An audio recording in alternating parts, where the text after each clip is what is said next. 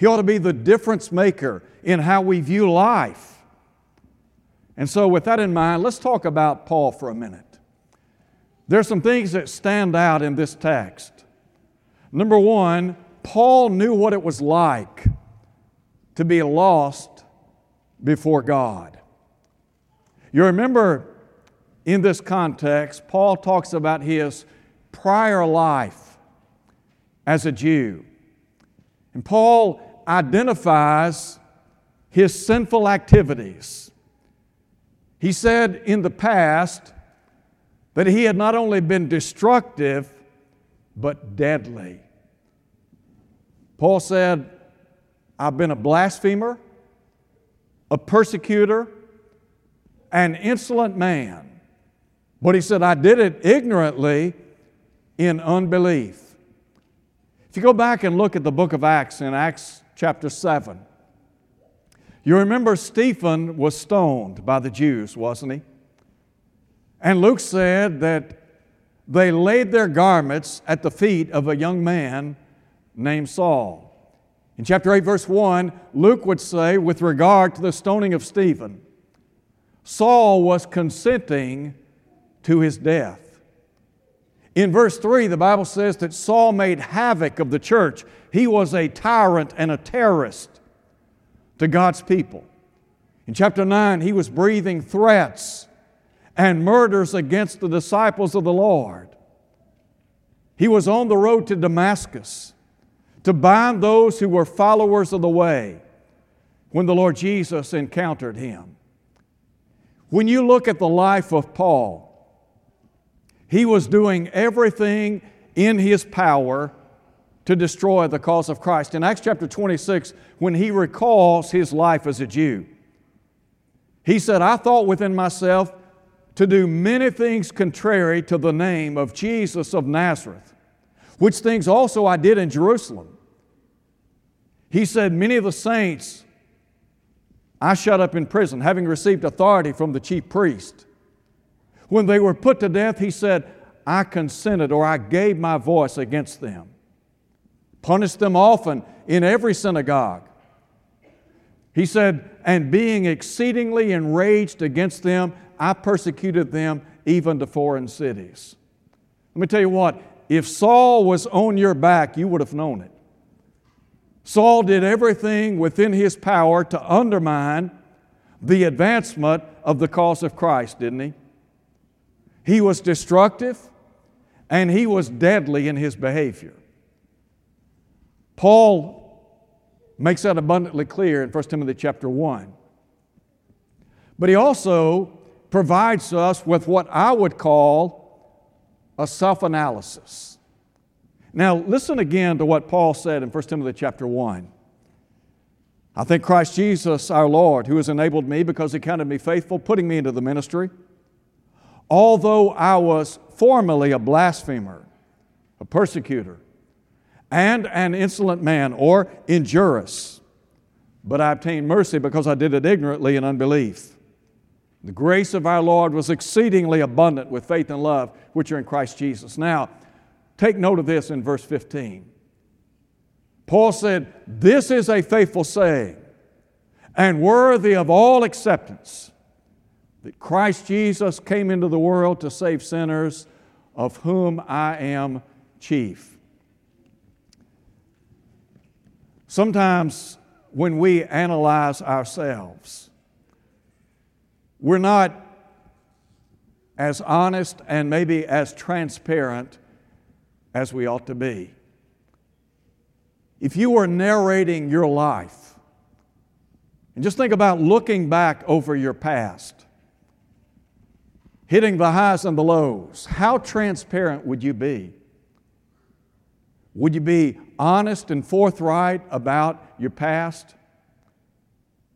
When we talk about Paul's self-analysis, he is crystal clear about his life as a sinner, isn't he? Matter of fact, that word first there means, really carries with it the idea of rank. And Paul's saying, if you want to know who the chief, the one who would rank above all sinful people, he said, look, I'm the guy. So with regard to how we view ourselves in life, again, sometimes we gloss over the past. Paul didn't gloss over his past, didn't misrepresent his past. No, he said, look, I was a blasphemer, I was a persecutor, I was injurious to the cause of Christ. He said, but I did it ignorantly in unbelief. He was doing everything within his power to destroy those who were followers of the way. So as you look at your life, I think about David, the great king of Israel. You remember the Bible tells us David was a man after God's own heart. David was a good man and did a lot of good things, but David didn't necessarily always live up to the standard imposed upon him by God, did he? And you remember after his relationship with Bathsheba, and then add to that having Uriah the Hittite killed on the front line of battle, David didn't gloss over what he had done in the past. Matter of fact, when Nathan the prophet stood before him, and Nathan said, look, David, you're the man. David said, I've sinned. In Psalm 51, David would say, against you and you only have I sinned and done this great wickedness in your sight. David was transparent about his past. The only way we can get help in this life is to be transparent about where we are, about what we've done. Sometimes we're not willing to be honest and candid about our past. There are times in life when we want to make things look better than they are. We want to sugarcoat things. Paul didn't do that, did he? And you think about Paul and his clarity about sin. We live in a day and time when we have sanitized sin, haven't we? I mean, we've whitewashed it. I was reading, matter of fact, this week, I think it was Monday, when I went to Google, the little tagline for the day, celebrating transgender, either day or week, how the mighty have fallen. I mean, that's where we are as a society. We've taken behavior that at one time was deemed immoral and abominable, and we have now brought it into the realm of respectability, haven't we? And you think about people today that accept as the norm what they never would have embraced in days gone by. Never. So we've sanitized the whole concept of sin. I mean, today we deal in euphemisms, don't we? We conceal what God would say in a very blatant, concise way is sin. And by the way, Paul in Romans chapter 3 said, there is none righteous, no, not one. All have sinned and come short of the glory of God. In order to get help for our sin problem, we've got to be honest with ourselves, don't we? We've got to understand that we need help. The beauty of the gospel is the new birth affords us a new beginning, along with new blessings. Those who are in Christ are rich. When Paul wrote to the church at Ephesus, he was writing to remind people of their riches in Christ. In Ephesians 1:7 he said, in Him we have redemption through His blood, the forgiveness of sins, listen to him, according to the riches of His grace. In chapter 2, he would talk about the exceeding riches of His grace and kindness in Christ Jesus. Salvation is in Christ. Riches are in Christ. So he was crystal clear about his past. With regard to your past,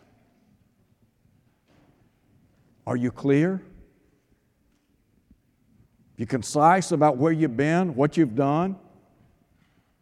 But then Paul also understood something about the cost of sin. I think this is really where we've missed it in the world today. We have minimized this whole concept of sin to the point that we have forgotten about the cost of sin. Why do you think the Apostle Paul was so fervent in his work for the cause of Christ? I think the reason is because he understood that people were in jeopardy of losing their soul in a devil's hell. Now, Paul said in Romans chapter 6, verse 23, the wages of sin is death. The gift of God is eternal life in Christ Jesus. You remember when he wrote to the church at Corinth in 2 Corinthians chapter 5. He said, we must all be made manifest before the judgment seat of Christ, that each one may give an account of the deeds done in the body according to what we've done, whether good or evil. Now listen to him, verse 11. Knowing therefore the terror of the Lord, we persuade men. Paul believed without a shadow of a doubt that the wages of sin is a devil's hell. You remember in Ephesians chapter 2, verse 12? Paul talked about those who are outside a covenant relationship with God. He said they are without hope and without God in this world. Now let me tell you what, if you're without hope and without God in this world, when you get in the next world, if you don't have Christ Jesus, you are without hope and without God. You don't have a prayer. Now you think about standing out on the plains of eternity, and you're standing face to face with the Son of God, and you are not a Christian. What chance do you have? You're without hope. And let me tell you what, you will be without God for all of eternity. You know, in Revelation chapter 20, when John talks about the judgment, you remember he said, whoever was not found written in the Lamb's book of life, listen to him, was cast into the lake of fire. John talks about the lake that burns with fire and brimstone. Brimstone associated with sulfur, a sickening, suffocating odor. Can you imagine being in a place where Jesus said, the worm dies not, the fire is not quenched? In Revelation chapter 20, John there writes about those who one day will be cast into that lake. And he said they will be tormented day and night, listen to him, forever and ever. Let that sink in. Paul knew something about the cost of sin. Now, the second thought expressed by Paul, he knew what it was like to be lost before God, but he also knew what it was like to be loved by God. Listen to him again. And the grace of our Lord was exceedingly abundant with faith and love which are in Christ Jesus. Let me just mention for a moment or two something about the surety of God's love. There are two thoughts. Number one, God's love is authentic, isn't it? And by that I mean it is genuine.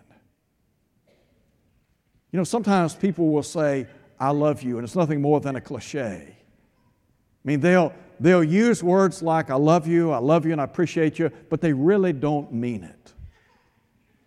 But when you think about the love of God, we're talking about authentic love, genuine love.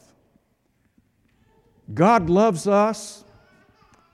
We cannot begin to comprehend the depth of God's love for us. You know, the Bible talks about, for example, in 1 John chapter 4, verse 8, God is love. That's the very nature of the God we serve. The catalyst behind the redemptive plan was His love, wasn't it? I mean, do you think God would have reached out to those of us in the human family had it not been for love? Again, John said, God is love. Here in His love, not that we love God, listen to Him, but that He loved us. 1 John 4:19, we love Him. Why? Because He first loved us. So I think about authentic love, but then what about abiding love? Here is the beauty of the nature of God. God is not fickle like people are.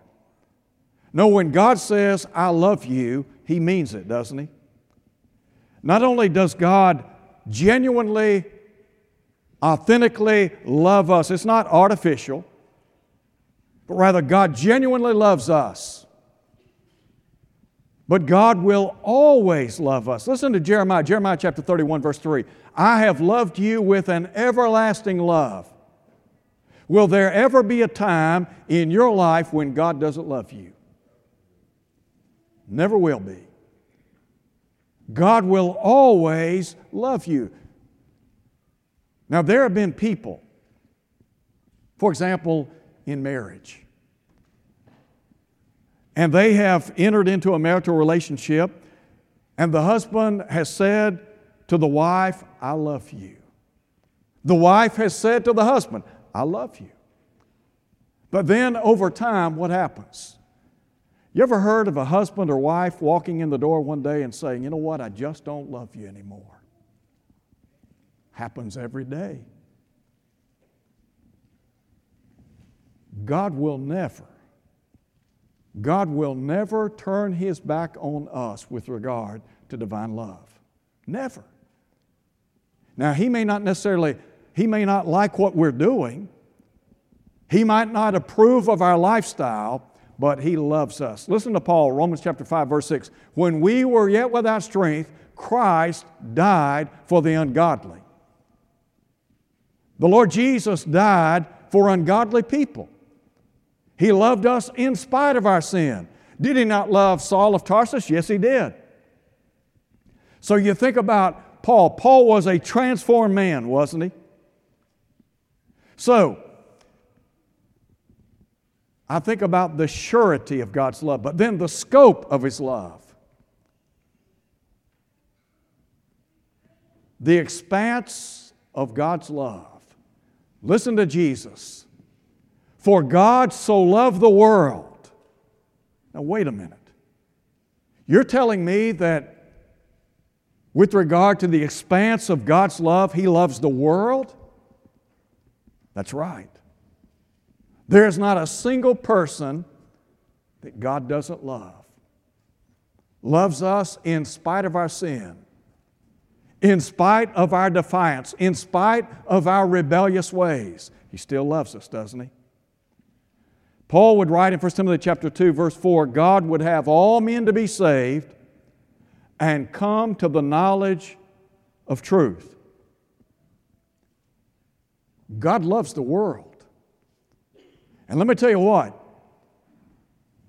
God loves the world, and He demonstrated that at Calvary. When you go back to Calvary nearly 2,000 years ago, you see Jesus lifted up between two sinners, two thieves, two malefactors. Jesus was saying to the human family, I love you. God was saying to the human family that my love for you is such that I have given you my Son so that you might enjoy a relationship with me. Now I think about the expanse of His love, but the expense of His love. The death of Jesus on Calvary cost God His only begotten Son. Paul said in Romans chapter 8 that God spared not His own Son, but freely gave Him up for us all. Listen again, Jesus, John 3, verse 16. For God so loved the world that He gave His only begotten Son, the only one of His kind. Tell me God doesn't love us. Tell me it didn't cost God something to redeem us.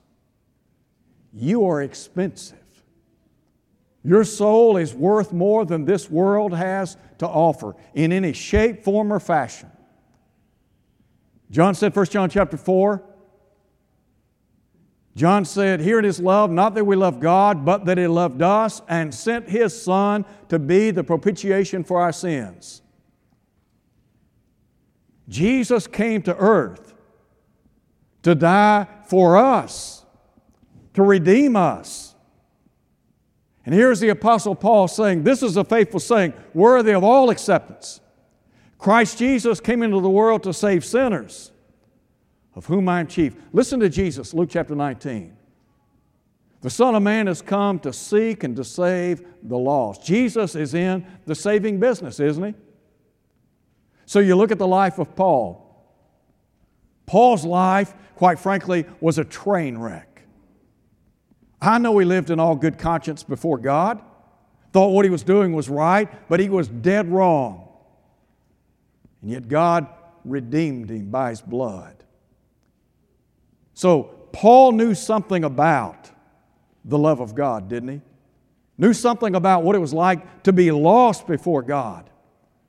But he also knew something about being liberated by God. Now, go back to the text again. Listen to what Paul said. Verse 14. And the grace of our Lord was exceedingly abundant, with faith and love which are in Christ Jesus. This is a faithful saying and worthy of all acceptance. Christ Jesus came into the world to save sinners, of whom I am chief. Let me just pause there for a minute. Paul was a converted man, wasn't he? On the road to Damascus, the Lord Jesus appeared to him. Jesus sent a man by the name of Ananias to go and to give some very specific instructions to Saul of Tarsus. Saul has been fasting and praying for 3 days. When Ananias arrives, Ananias said to him in the long ago, "And now, what are you waiting on? Why tarry? Arise and be baptized," listen to him, "and wash away your sins." Why did Ananias tell Paul or Saul to be baptized? Because salvation is in Christ. Paul said, 2 Timothy chapter 2, verse 10, "I endure all things for the elect's sake, that they may obtain salvation, which is in Christ Jesus, with eternal glory." Salvation is in Christ. We believe in Jesus Christ. We believe He's the Son of God. Saul, after the Lord appeared to him, asked the question, "Who are you, Lord?" The Lord Jesus. We have to believe that Jesus is the divine Son of God. And then repent of sin. Confess the name of Christ, and then we're immersed in water. We're immersed so that we might contact the blood of Jesus. No one will be saved without the blood of Christ. The Hebrew writer said, without the shedding of blood, there is no remission. If we're going to be saved, it will only be by Christ and by His blood.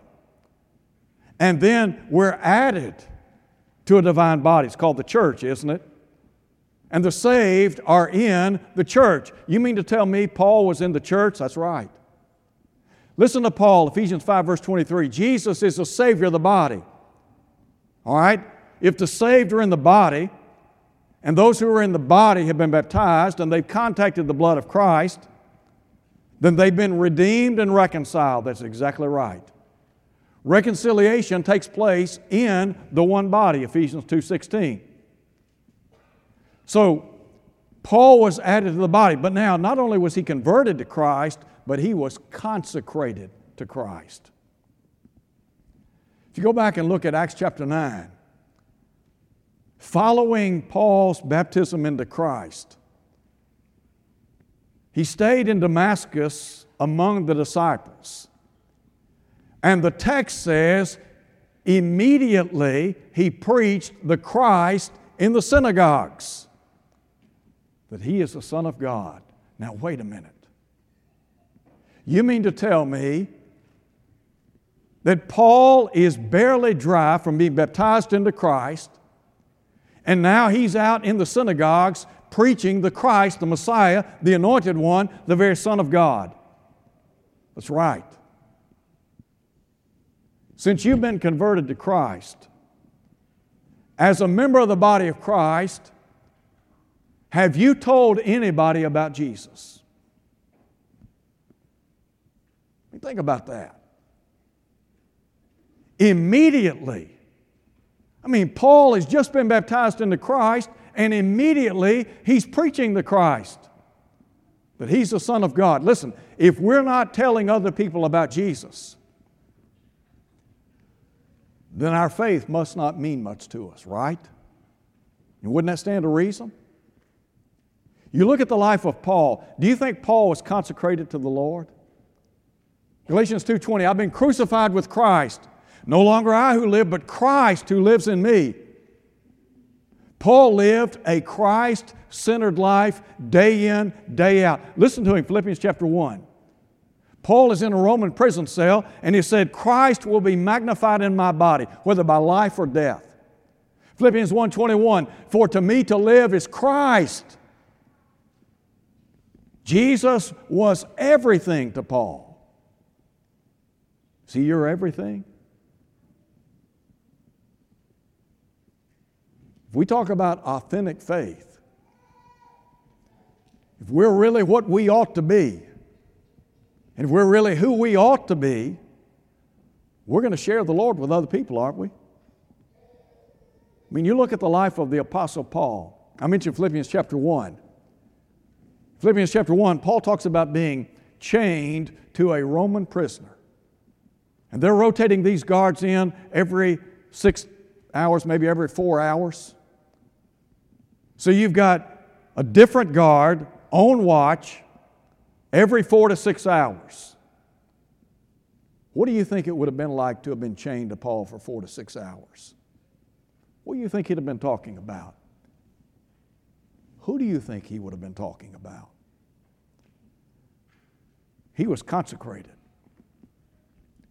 So I think about Paul was pardoned by God, but he praised God. Listen to him. Pick up with me in verse 16. However, for this reason I obtained mercy, that in me first Jesus Christ might show all long-suffering as a pattern to those who are going to believe on Him for everlasting life. Now to the King, eternal, immortal, invisible, to God who alone is wise, be honor and glory forever and ever. Amen. I believe the Apostle Paul praised God for what He had done in him and through him. And really what Paul is saying is, look, I am a poster child for someone who has been redeemed by the blood of Christ. The Lord has made a difference in me. The Lord has saved me by His grace, mercy, and love. And if God could save me, He can save you. I don't care how deep you are in a life of sin. You believe that? There are folks in our world today, they have this idea that God doesn't love them, God doesn't care about them. They've gone too far, they've stayed too long, they're too deep in sin. That's the devil's lie. And Paul is saying, look, if God could save me, He can save you. I don't care who you are. Listen to Paul, Romans chapter 5, verse 20. Where sin abounded, grace did abound much more.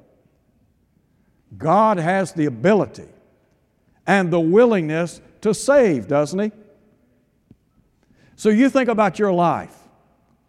Can you praise God because of what He has done in you and through you? And by that I mean you've been a blessing to other people. You've been a blessing to other people. Because of your riches in Christ, have you shared those riches? Because of your relationship to Christ, have you shared Him with other people? Because of how blessed you have you been a blessing to other people? One verse. Listen to Paul, Galatians 6, verse 2. Bear you one another, bear one another's burdens, and so fulfill the law of Christ. I mean, we can be a burden bearer, can't we? I mean, there are a lot of ways we can bless the lives of other people. God has blessed us to be a blessing, hasn't He? Paul was a blessing in the lives of many people. We've been blessed by the writings of Paul, haven't we? You think about Paul writing some 13 books in the New Testament, inspired of God. We look at his life and we think about his endeavors. We're inspired by his life, by his devotion, by his consecration to Christ. So I want to ask you a question today. Has Jesus made a difference in your life? Second question. Is it evident? You know, it's one thing to say, Jesus has made a difference in my life. question is not, has He made a difference? The question is it reflected in how I live every day? We sing a song sometimes, "Oh, to be like Thee."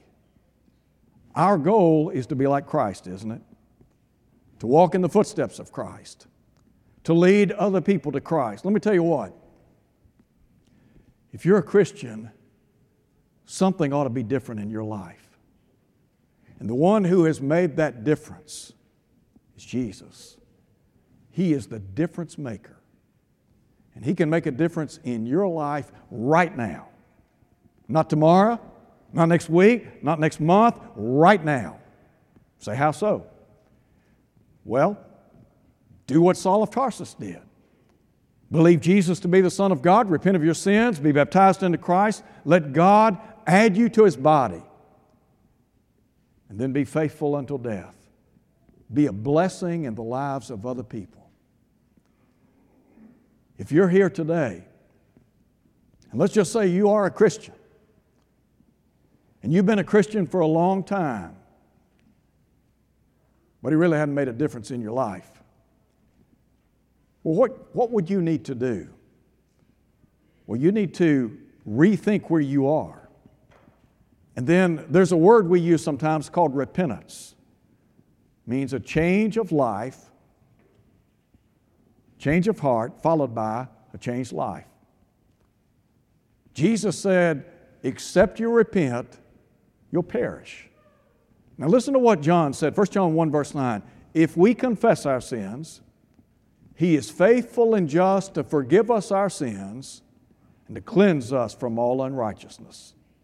You mean to tell me that as a child of God, that I can be restored, that I can enjoy fellowship with God, that He will remember my past no more? That's right.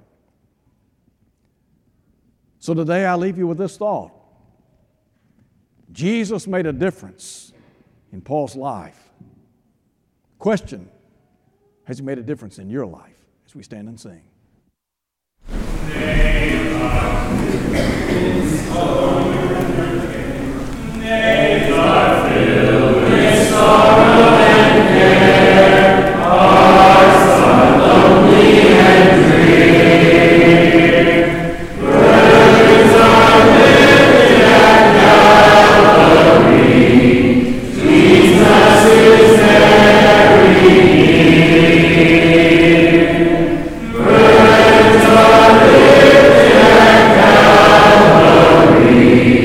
Calvary.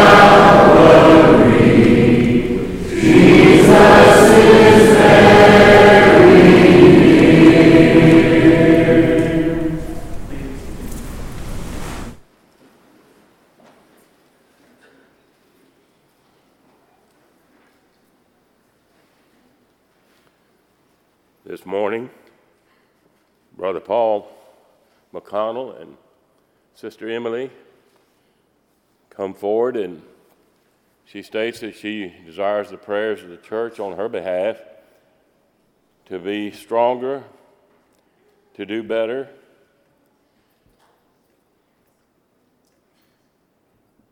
And Paul likewise desires our prayers that he be a stronger,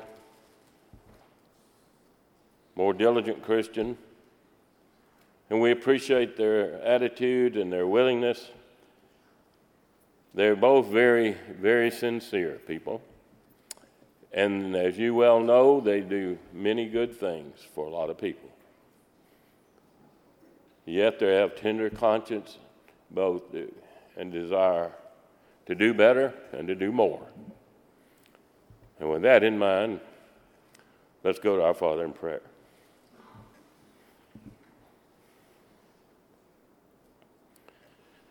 Our Heavenly Father, we thank Thee for Thy love for us, demonstrated in giving Thine only begotten Son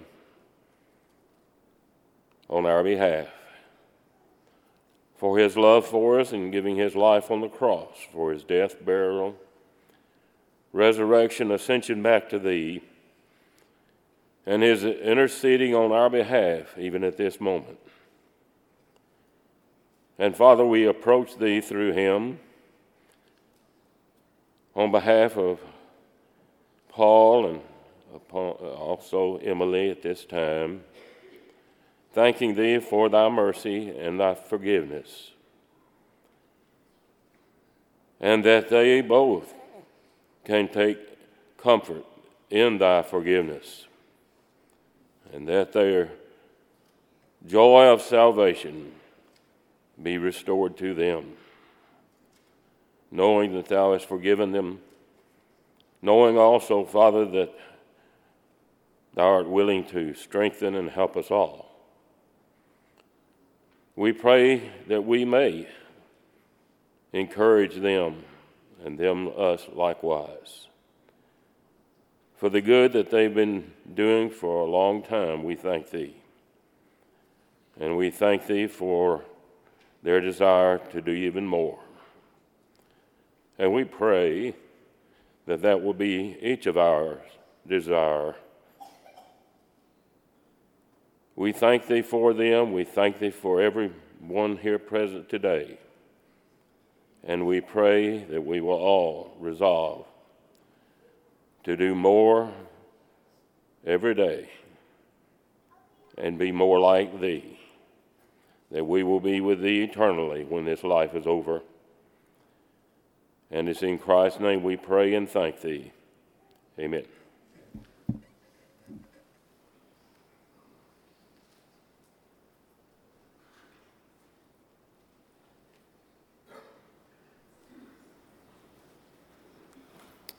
If you would please turn your hymnals to song number 364. 364 will be the song before the Lord's Supper.